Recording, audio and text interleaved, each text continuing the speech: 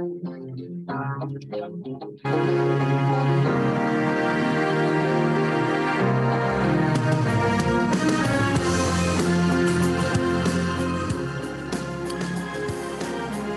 koutou katoa and welcome everyone to the Hoon. My apologies for lateness. I had some troubles getting into my office. And hello to Peter on his way or near somewhere in the north of New Zealand. Is that right? Yeah. Hi, Bernard. Sorry, I mean, because we can make that car joke as well, that we're doing it from the cars. But it seems to me as though the Friday rush hour in Auckland going north starts at about 3, and I didn't expect to be. I expected to be sitting where I'm going with a glass of wine in my hand, looking out at the sea and chatting to you, but I'm in the car.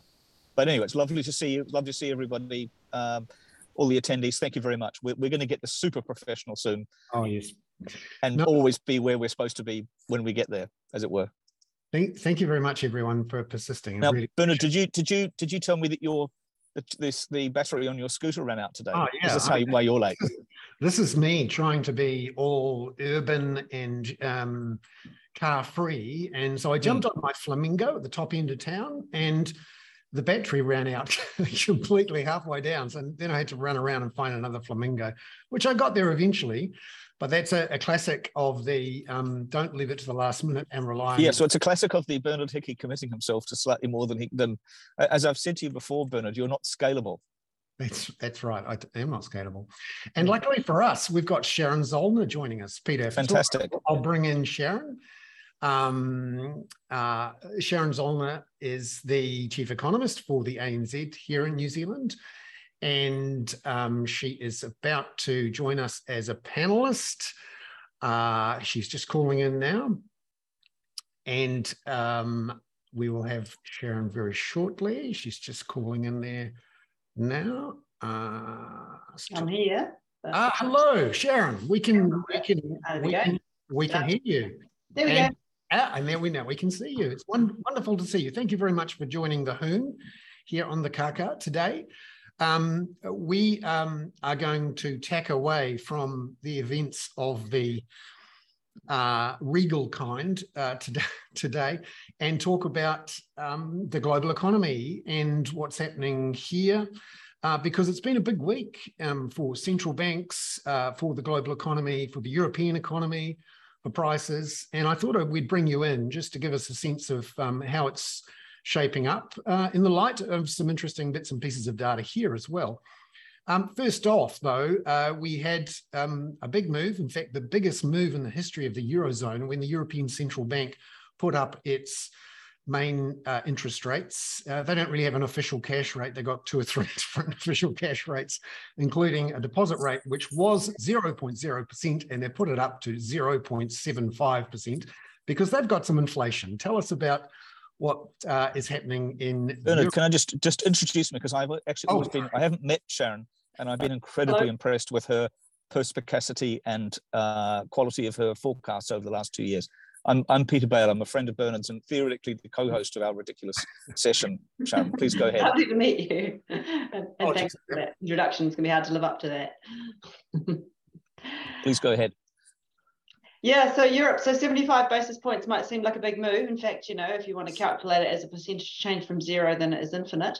But, you know, inflation's going to head to 10 probably in the Eurozone. So in that context, policy rate of 0.75% is hardly, it's still deeply negative real interest rate. So clearly they're just getting started.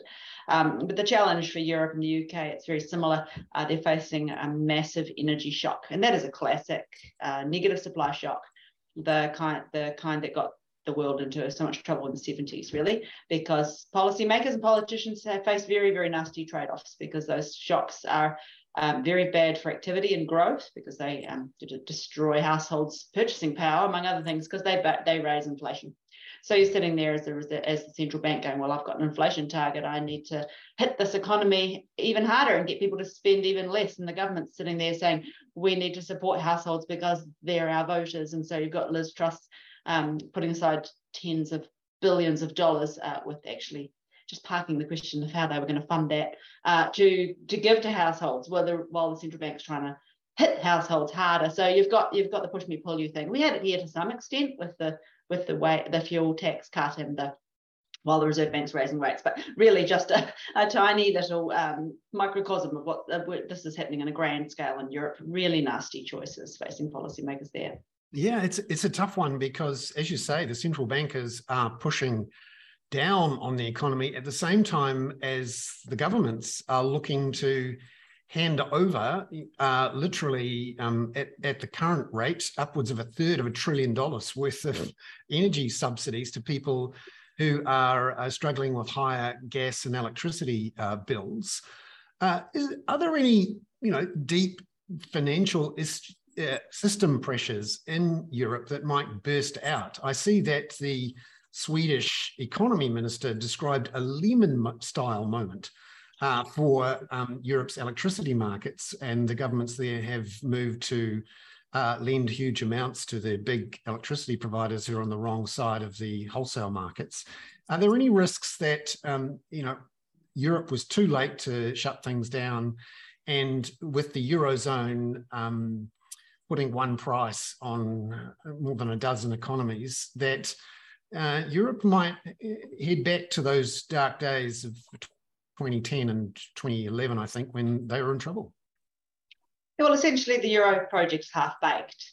If you've got a currency union with no fiscal union, then basically you've got nothing to bring economies back together. So the issue leading up to that 2012 crisis was that the German economy wasn't doing very well, and they're the biggest. So essentially the interest rates were set for them. But the southern economies like Spain and Greece were having a party because they had much higher inflation rates. And so their real interest rates were really, really low.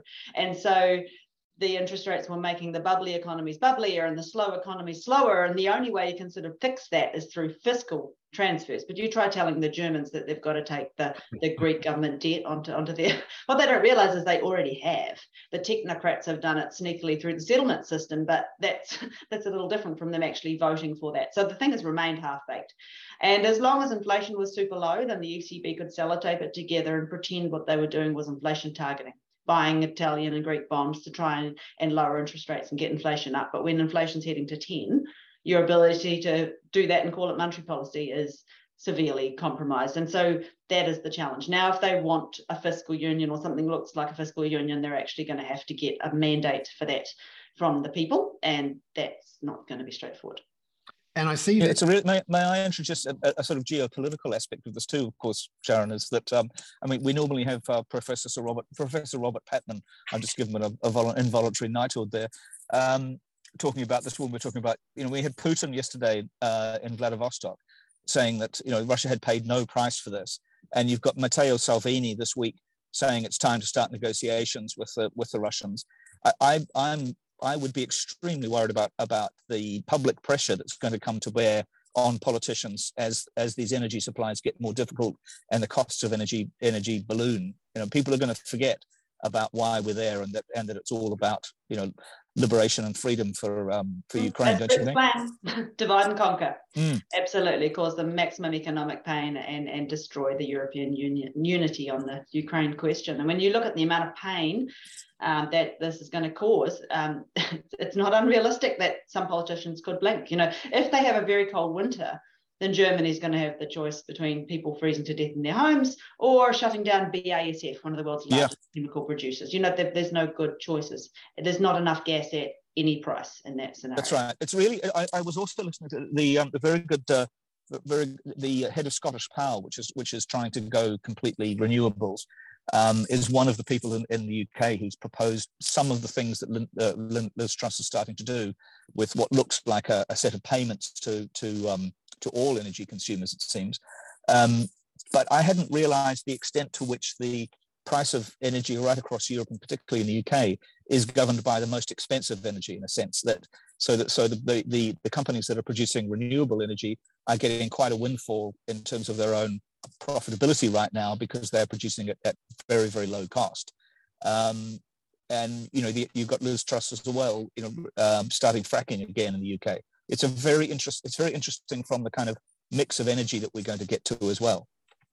Yeah, unfortunately, of course, there's nothing like a high energy price to send. Well, we need high traditional fossil fuel energy prices to persuade people to move to renewables. But if you've got a shortage of energy all out, then what you see is the coal price has gone through the roof because everyone's burning coal. And so we're really taking a big step backwards in that regard. And of course, China and Russia are just hoovering up Russian oil exports. So there's these sanctions. It's just worth remembering it's actually quite a tiny proportion of the world's GDP that's imposing them on Russia. You know, China and India together are a pretty large market for your energy exports. And it is one of those markets that is truly commoditized and globalized in that it's very hard to push down one of the spigots and stop things. They tend to squirt out somewhere else in the system. Yeah, call red Adair, as somebody said to me the other day. Not that anybody younger than us knows who Red Adair was. But and Sharon, what are the implications for the New Zealand economy of this? Because I think, you know, I was just zooming up here today, feeling extremely complacent at 80% hydropower and all of that. There's got to be some knock-on effects to New Zealand from all this stuff, doesn't it? Yeah, we're fortunate we're reasonably isolated. We've never built the infrastructure to be able to export our gas. So unlike Australia, who, you know, it's like the fact that we export dairy products means the dairy prices go up in our supermarkets when the world dairy price goes up. And similarly, Australian gas prices have gone up because they can export it. So because we can't, our gas price has been completely unaffected. And the oil price has come screaming backwards from its peak of around $125 a barrel, sitting just a bit over 80 at the moment on global growth fears. So in that regard, we have been quite insulated. In fact, if you want to be deeply cynical and selfish about it, we're winners when food prices go up, and the increase in grain prices in particular, because our animals primarily eat grass. But of course, the other side of the coin is that high food prices are terrible for geopolitical stability. So it comes back and bites us one way or another. But I think what are the risks, Sharon? What are the risks for us, for New Zealand? At the moment, I'd say the bigger risk is not so much the energy prices as the outlook for the Chinese economy, with the combination of their capricious COVID-0 whack-a-mole policy, plus the quite severe policy housing slowdown that they're facing. As a lot of chickens come home to roost from the fact that sector's been used as a way of juicing the economy for decades without any thought to moral hazard, and now suddenly, it's all sort of starting to unravel there. Plus their manufacturers, the bullwhip effect of the inventory cycle we've had is ferocious, because both retailers and manufacturers all around the world have been stockpiling inventory because of the unreliability of supply chains recently. But now they're all looking at it going, well, we might have too many of those. And so the orders are going from massive to nothing. And so unemployment's actually rising in China, even youth unemployment. I mean, in China, they hardly have any youth, but the unemployment rate's nearly 20%. And these are extremely highly educated young people as well. And they're not the sort of people you want to have hanging around twiddling their thumbs from a social stability point of view. That's right. And how is this all affecting the currency? Because on the one hand, you're right, it is starting to press down a bit on food prices.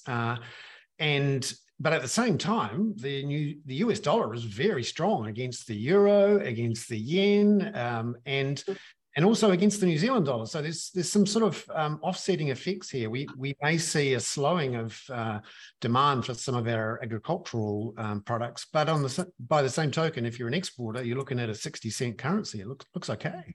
Yeah, so the US dollar is all powerful. And I mean, that's partly a US dollar story, that their Federal Reserve, their central bank, has been quite aggressive in raising rates, and that's attracting US dollars home. But also when you look around the world, so the euro is facing extremely high inflation and some structural risks. So I don't want to own that. The Japanese yen, they seem to be the last true believers that printing money has no consequences whatsoever, and just are refusing to believe that they need to take their foot off the monetary policy floor. So the yen is absolutely tanking. But China has got all these risks that we've just talked about, and the Aussie and New Zealand currencies are under pressure as a proxy for that China risk. So there's really only one winner in that game, and it's the US dollar. And the issue is that an awful lot of commodities are priced in US dollars. China's trying to change that, but mostly it's still US dollars. So that's making life extremely difficult for the developing world. It's making their imports extremely expensive. And we did get some numbers out of New Zealand this week, including one of the most fun economic indicators that I can remember seeing out of New Zealand, the truckometer, which is actually a really interesting leading indicator where you take NZTA figures on car and truck movements day by day, I suppose, and then work out what it might mean for the economy. This week, we got the latest round in the truckometer numbers, which on the face of it looked like everyone jumped in their trucks and cars and went in August. What's going on? Yeah, so what's quite cool about the heavy traffic index, which is mostly truck movements, a few buses, is that it's been actually really reliable through this whole COVID period and through the lockdowns, because normally in normal times, it's a measure of demand. So, how much are people restocking, et cetera, et cetera. But and it also reflects supply disruptions. So are we in lockdown, for one thing, but also the shortage of truck drivers is extreme, but it absolutely reflects the shortage of labour all around the country. And through July, there were heaps of workers sick and isolating, similar to when the Omicron first hit. And so talking to trucking companies, they're like, well, we just haven't got enough drivers. So therefore there weren't enough trucks going. But then, of course, the cases in isolation and actually with COVID started dropping quite quickly through August. And so I think that is probably what the big bounce in the heavy and light traffic has captured. So we've got 2 months in now of the third quarter. So July tanked, August jumped. So another lottery of a quarter for GDP, I would say. But we've actually just finalised our forecast for Q2 GDP and landed on plus 0.4. That's a downgrade from our initial forecast, and the Reserve Bank's on 1.8. So on the face of it, you'd say they're going to get a sudden surprise that the economy's not doing that well, and therefore they'll rethink their hiking plans. But no, because basically it's that mix of supply constraints. Some weaker demand in the retail numbers, I would suggest, but with the demand and the supply side both moving, you can't actually assume that rubbish data is disinflationary. If it's because there's not enough workers. You're really talking about when you're talking about the supply side there, you're really talking about labour, are you? Primarily, yeah, at the moment. But also shortage of GIB would have constrained building, for example. So there's other things going on as well there. But that GDP fell in the first quarter, but it's clear that inflation pressures actually intensified during that time. People offshore, they're desperate to believe the New Zealand economy is on its knees and about to collapse, because they really want to believe that 1 year of tightening will do the job and that the Fed's going to stop soon, and then they'll start spreeking equities again, and we'll go back to the good old days where central banks were your friends. But this economy is not rolling over. Some people are doing it really tough, absolutely, but that mythical median person who may or may not actually exist is doing fine. They've got a good job and their wages are up and their job security is excellent. And dare I ask you, Sharon, about your outlook for house prices? I mean, not to do Bernard's job for him, but could you tell us a little bit about intergenerational theft? Yes, so we're forecasting 15% fall. That's the same as the Reserve Bank. But while 2 months ago I would have said the risks were tilted to them falling more, I can now see the risks tilted to them, those falls petering out and potentially quite quickly and stopping short of that. And that is not a strong real house price story at all. That is a story of the wage and price level doing more of the adjustments so that nominal house prices need to do less. In short, we're starting to think inflation is going to hold up longer, and that the silver lining of that is that it can get you out of corners you've painted yourselves into. It greases the wheels of relative price adjustments, and we certainly need a relative price adjustment in housing. Are we going to just, I know you're not allowed to give us investment advice, but we'd like it, of course, and Bernard most definitely isn't, and he and I know a little bit about each other's share portfolios, so neither of us are qualified to give anybody advice, and but are we going to see interest rates on deposits rise significantly? I was just, when we're talking about the euro, I just got a note from a bank I have in Europe saying that they're no longer going to charge me for having more than 2,000 euros in an account, which I've been studiously trying to avoid. They're actually going to pay me a tiny amount. Are we going to start seeing banks put up deposit interest rates? It happened for the last year. ANZ put up their term deposit rates last week.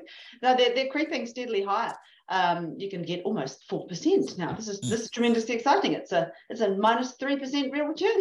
So yeah, they're still not great returns, but in nominal terms at least, they're Are you saying I should just go and buy that jet ski now? Yeah, there were a lot of jet skis sold during the pandemic. Yeah, I think we all tried to recreate holidays here at home, it seems. Yeah, a lot of puppies as well. Jet skis and air fryers, I think, just not at the same time in the same place. But I'm curious, finally, Sharon, to let you go for the weekend. We had another couple of speeches from Fed people this week, and the sort of core issue at the heart of the global economy and of asset values all around the world is Is the Fed going to have to hike much more than the markets expect? And basically, is the Fed going to steer the markets back down again? And the jury's still out on it, I suppose. But there's been some interesting noise. The Fed seemed to be talking a good hawkish game. And we had a paper out this week, which one senior figure called the scariest paper, economic paper this year, which essentially said that the Fed might have to push unemployment in the United States up to 6.5% to 7.5% to actually get inflation down. What's your view on whether the markets versus the Fed battle who might win that one? Well, there's a saying in financial markets, don't fight the Fed. And that's exactly what the market has been doing. They've been very reluctant to believe that central banks mean what they say. They want to believe that central banks will just decide that the growth and employment cost is too high and stop trying to get inflation to where it's supposed to be, forgetting that central banks don't have the ability to decide that. They've got their targets and their mandates and they just have to do it. Of course, whether the politicians will let them do it, whether inflation targeting will survive this whole episode is very much a live question. But central banks certainly just have to do what they've got to do in the meantime, at least. And so the issue has been that they haven't really wanted to sound like the bad guys. So they've spent years through the pandemic saying, here in New Zealand, they argued that, of course, it was unfortunate we were having this explosion of wealth inequality, but it was necessary to prevent an explosion of income inequality through a sharp rise in unemployment. But the fact is now the Reserve Bank's forecasts show the unemployment rate rising to 5%, and that may or may not be right, but it can quite reasonably be interpreted as their current best estimate of what unemployment needs to do to head off the risk of a wage price spiral. That's not a happy story. It's a take your medicine now to save us in the long run story, but that medicine is not evenly distributed. Of course, it is always the most vulnerable people in an economy who bear the brunt of recessions or slowdowns. It seems to me the bigger picture long run for central banks and global economies is, will these central banks manage to get through this without having their independence stripped from them?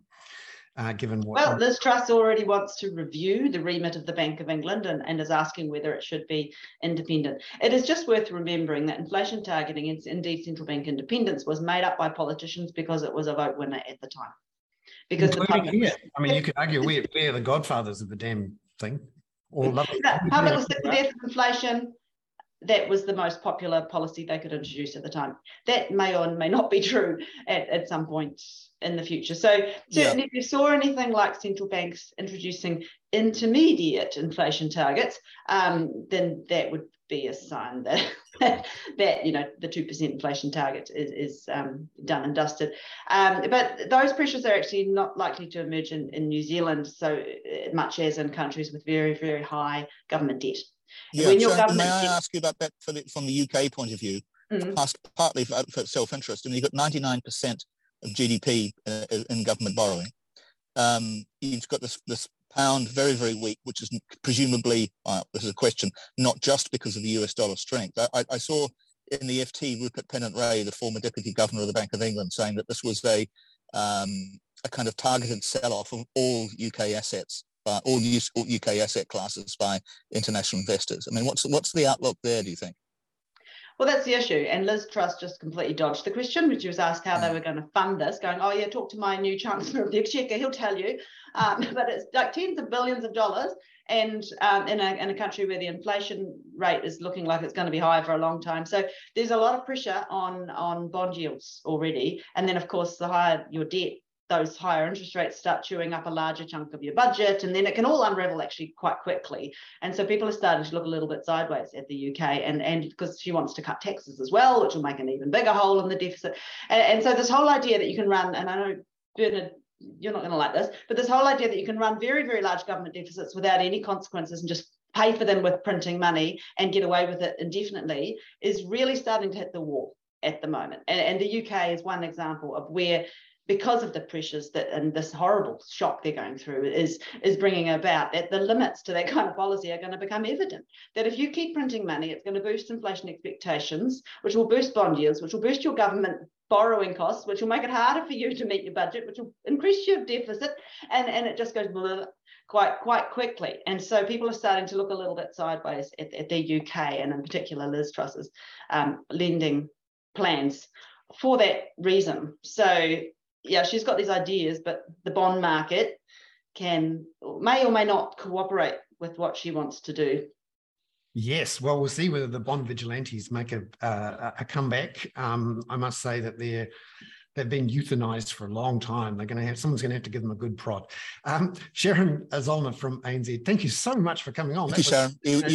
You are still perspicacious and incredibly accurate in your forecast. Thank you. Wonderful to see you. Thanks. Peter, for a brief moment there, it sounded like you owned a bank in Europe, but actually no, your bank. I wish I did. Yeah, I wish I did. No, it's a bank that I have some money in, but they've been charging me for, I get a little alert and it says your euro account has gone over 2,000 euros or something. We're now going to charge you, for depositing with us. So you're a high net worth individual. Gigantic. Yeah. So I'm more of a... That is fascinating, though, because what actually happened this week is that the deposit rate that the European Central Bank sets, which was 0.0%, literally 0.0. Yeah. 0.75. That's why they're not charging me anymore. Yeah. No, so that was a big piece of news this week. I know other people are talking about other things, but for me, that plus what the Fed is doing, and this essential contest between the markets and the Fed to see who will blink first, and whether or not politicians versus central banks. Well, like I said also, Bernard, we've got this amazing geopolitical thing where, Vladimir Putin does not face any domestic political opposition, and let alone any domestic political upset.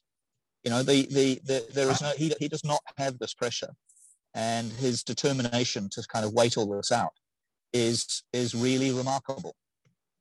And you're right in that he doesn't have to worry about getting elected, as Xi Jinping doesn't have to worry about getting re-elected.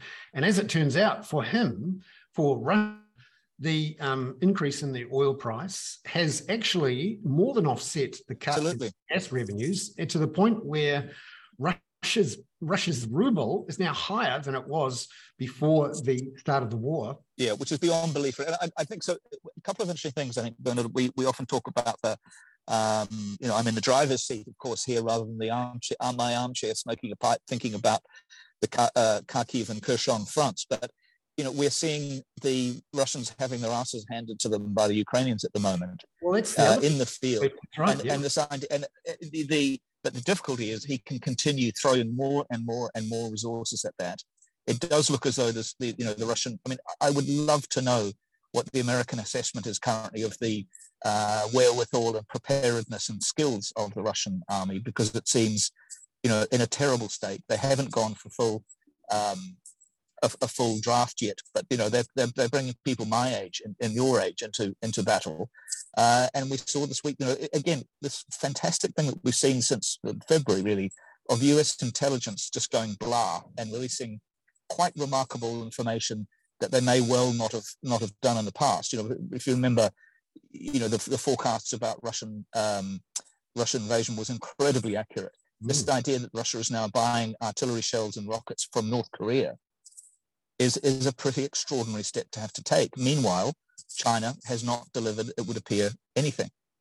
No, so that's a very interesting.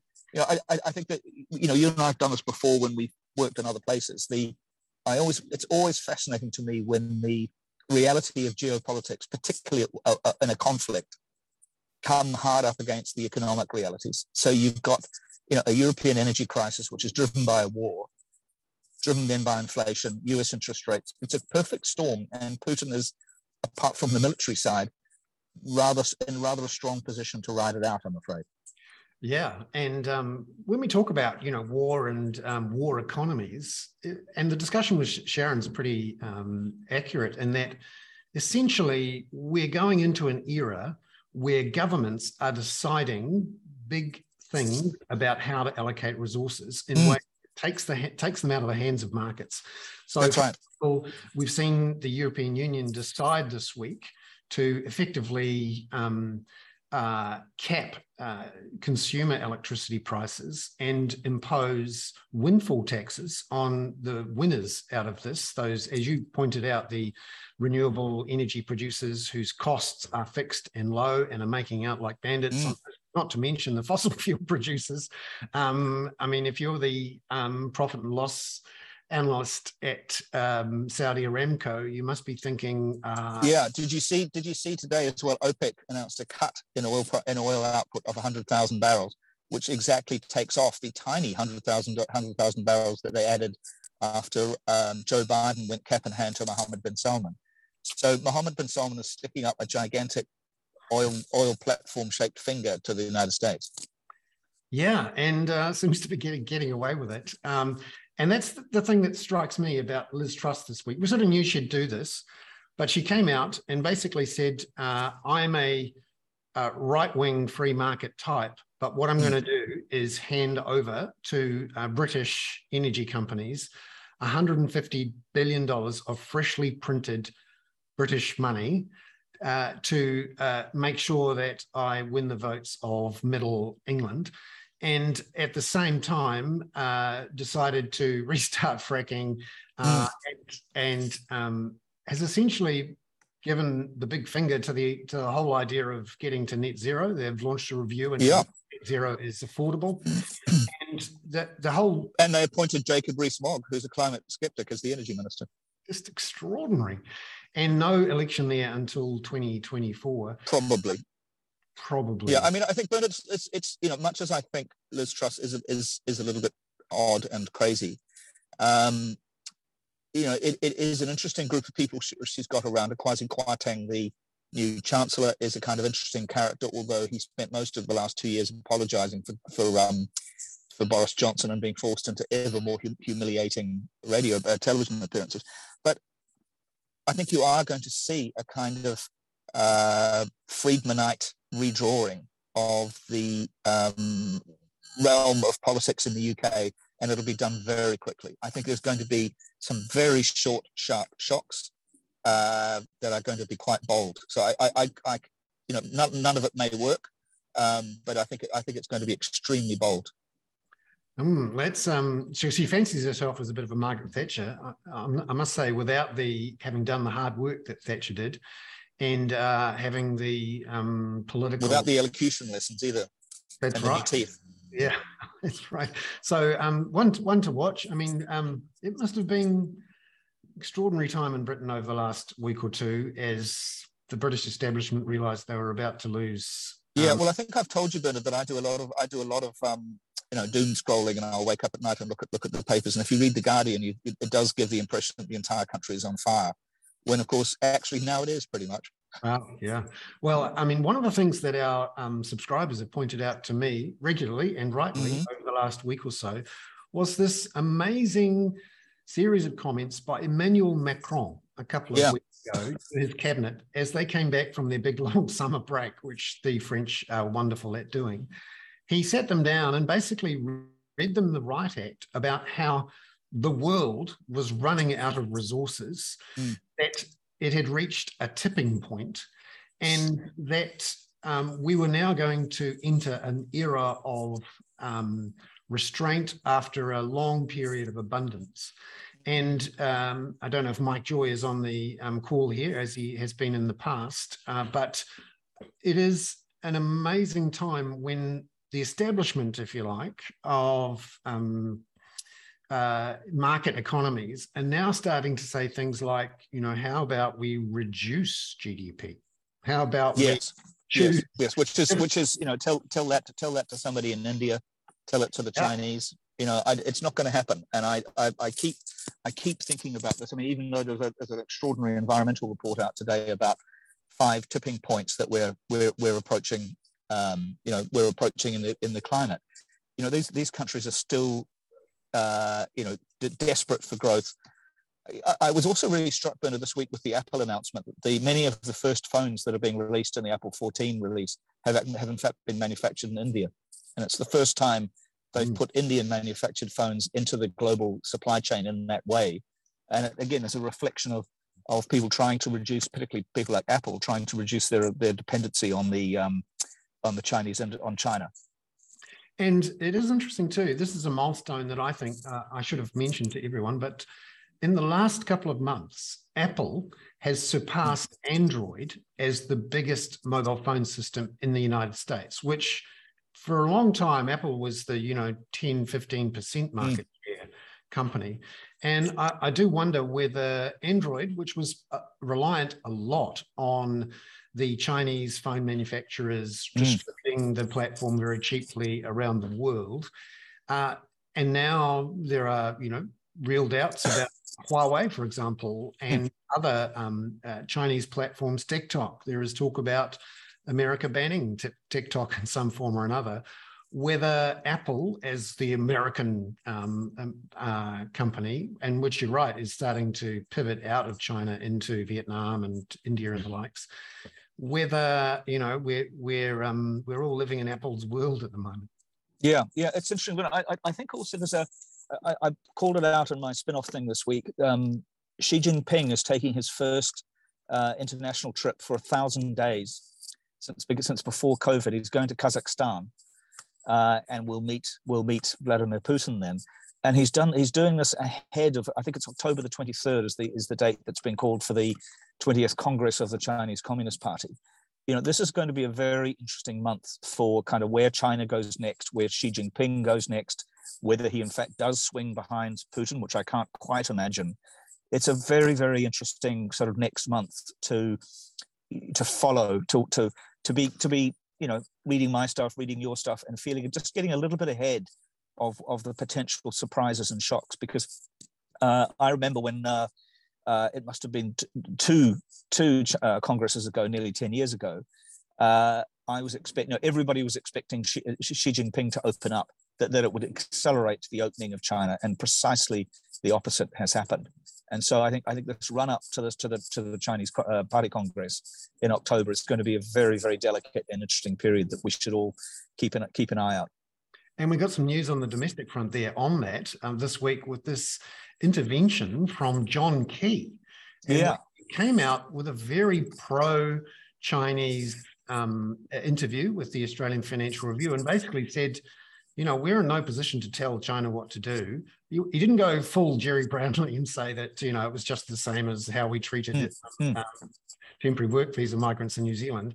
But certainly it really does put the National Party on a different plane to other conservative parties around the world. Yeah. No, somebody suggested to me the other day, and somebody you and I know who's been on the show, was saying that they think John Key is kind of stuck in this era when he was big in China, when he considered Xi a friend, all of that sort of thing, that John Key's ideas about where China's at are about 6 or 8 years out of date. Yeah, which is surprising because he's the director of... Yeah, I'm sure he's right. But ANZ, and he is pretty engaged too. And it, I think, is becoming a problem for National that it has yet to challenge itself or move on from the sort of glory days of 2009 to 2016 or so, when we had this benign and constantly growing and apparently boundless relationship with China, which really Xi Jinping is the key difference there. And that's what surprised me about Key's comments, saying that he didn't think Xi Jinping was any different to the previous Chinese leaders, which, it's just not what anyone who's watching China closely would say. And I just wanted to sort of, as we head towards the end, I thought we might also close off. Well, you tell me what you want to talk about, because I could tell you a couple of moderately amusing little stories about having met the Queen. I'm very interested in that. But before we do, I would love to highlight a video that you pointed to me, and that is in your... the Macron-Zelensky one. Isn't it amazing?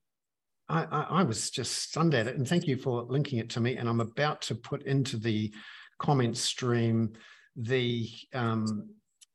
your weekly email, which highlights it as well and talks about a lot of the things we've talked about on today's. I do also recommend buying this week some North and South, which has an excellent piece by somebody closely related to me, i.e. me, with David Kilcullen, the military strategic analyst. I think people would find that really interesting, and it's at a newsstand near you. Yeah, no, there's a great bunch of articles this week in North and South. They're on fire at the moment. Now, this video was of Emmanuel Macron, one of those sort of moments of history with a fly on the wall with a 4K camera, where this was the first call between Macron and Zelensky in those first moments when the Russians were February the 24th, yeah. And it's, are you going to play it so that we can? I can try. Perhaps you can set up the scene for our. Yeah, well, it's, so they're talking. That Macron's got all his officials around him, and it's really critical to remember how embarrassed Macron had been by Putin going to Moscow. He went to Moscow, sat at the end of that ridiculous table, and was lied to by Macron by Putin completely. But Macron has not given up. With the odd bit of engagement, he's spoken to Putin, I think, officially twice since February, and I think it's critical that lines of communication are somehow maintained. I'm also very interested in what Guterres, the United Nations Secretary General, is doing, which seems to me to be not very much, but maybe he's doing something behind the scenes. And I also want actually, while we're on the subject of the UN, before you pull it up, Bernard, somebody in a thing that I do for Spinoff was criticizing the IAEA for its for not blaming the Ukrainians for shelling the Zaporizhia nuclear power station. And it's very important because the IAEA made absolutely explicit that they wouldn't be blaming anybody for anything, because their whole modus operandi is to keep the thing safe. On the other hand, there was a fabulous video of Russian military people telling the IAEA inspectors that a missile had gone 180 degrees coming from the Ukraine, bent round and come in from the Russian side and hit the nuclear power station in order to make it look as though it was the Russians. Those cunning Ukrainians. Amazing drones. Well, here's this amazing video. I've got it up here. I'm just going to share it now. And it is, let's just try this here. Here we go. And let's play it. And special forces everywhere in Kiev. Everywhere. In Kiev, in Odessa, and from Belarus. So we fight everywhere on our territory, everywhere through. We couldn't imagine that it's not received like it was in 2014. So it's much better, much more. I mean, that's much more. No, it's clear. It's total war. Yes, total war. Okay. Isn't that interesting, Bernard? A phrase, total war. Okay. And in effect, that was the moment the world changed when. Yeah, and also in that, Zelensky says to could you please get on to Putin? This, we need to keep talking to him. So the idea that Zelensky was against talking is disabused by that. So should we just talk briefly about the Queen? Yes. I met the Queen, Peter. Oh yeah, several times. Well, she often says how often she'd met me, but there has been a certain tidal wave of bollocks about her death. I mean, she was 96. What an amazing thing it was to do the swearing in of Truss and the swearing at Boris Johnson this week. She's 96. This is not a surprise, but it is an extraordinary sort of generational passing. And I thought that the Prime Minister of New Zealand, Jacinda Ardern, captured it very, very elegantly today. And to hear her initially do it in Te Reo was, I thought, really deft and really elegant. Yes, and sometimes our politicians can come out and. Well, she is particularly good at capturing the moment, as we all know. So yeah, and also we've now got King's Councils, as Champfy, our friend, was joking today. It's now going to be renamed King Street, but it still won't have any shops in it in Auckland. And our skiing capital will be called Kingstown. But yeah, I met the Queen twice. One was on the Britannia in Adelaide. after she had sailed around from I think it was Melbourne to witness Halley's Comet at sea. And so we had a little bit of a chat about that. And I may have mentioned while she was at sea, the British press were sitting in a spa pool in Adelaide, where I may have been present as well, making up stories which they then published, including that several members of the IRA had been arrested at Sydney Airport on the way to kill the Queen, when in fact it was members of the Aer Lingus Musical Society had arrived in Australia. And the second time I met her was kind of equally interesting, which was at a Commonwealth Heads of Government meeting in Cyprus. And I reminded her about the Halley's Comet thing, which of course she remembered very well. And that again was on the back of at a cocktail party for media on the back of the Britannia.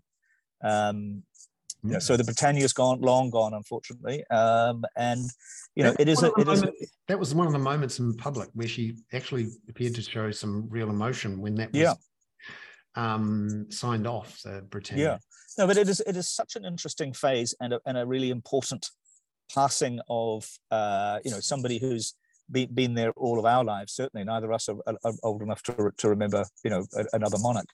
But it's I think we have to be mindful of her age and sort of honor that, and not go into the sort of paroxysms of old people dying. But the Charles arrival is also going to be shocking and interesting.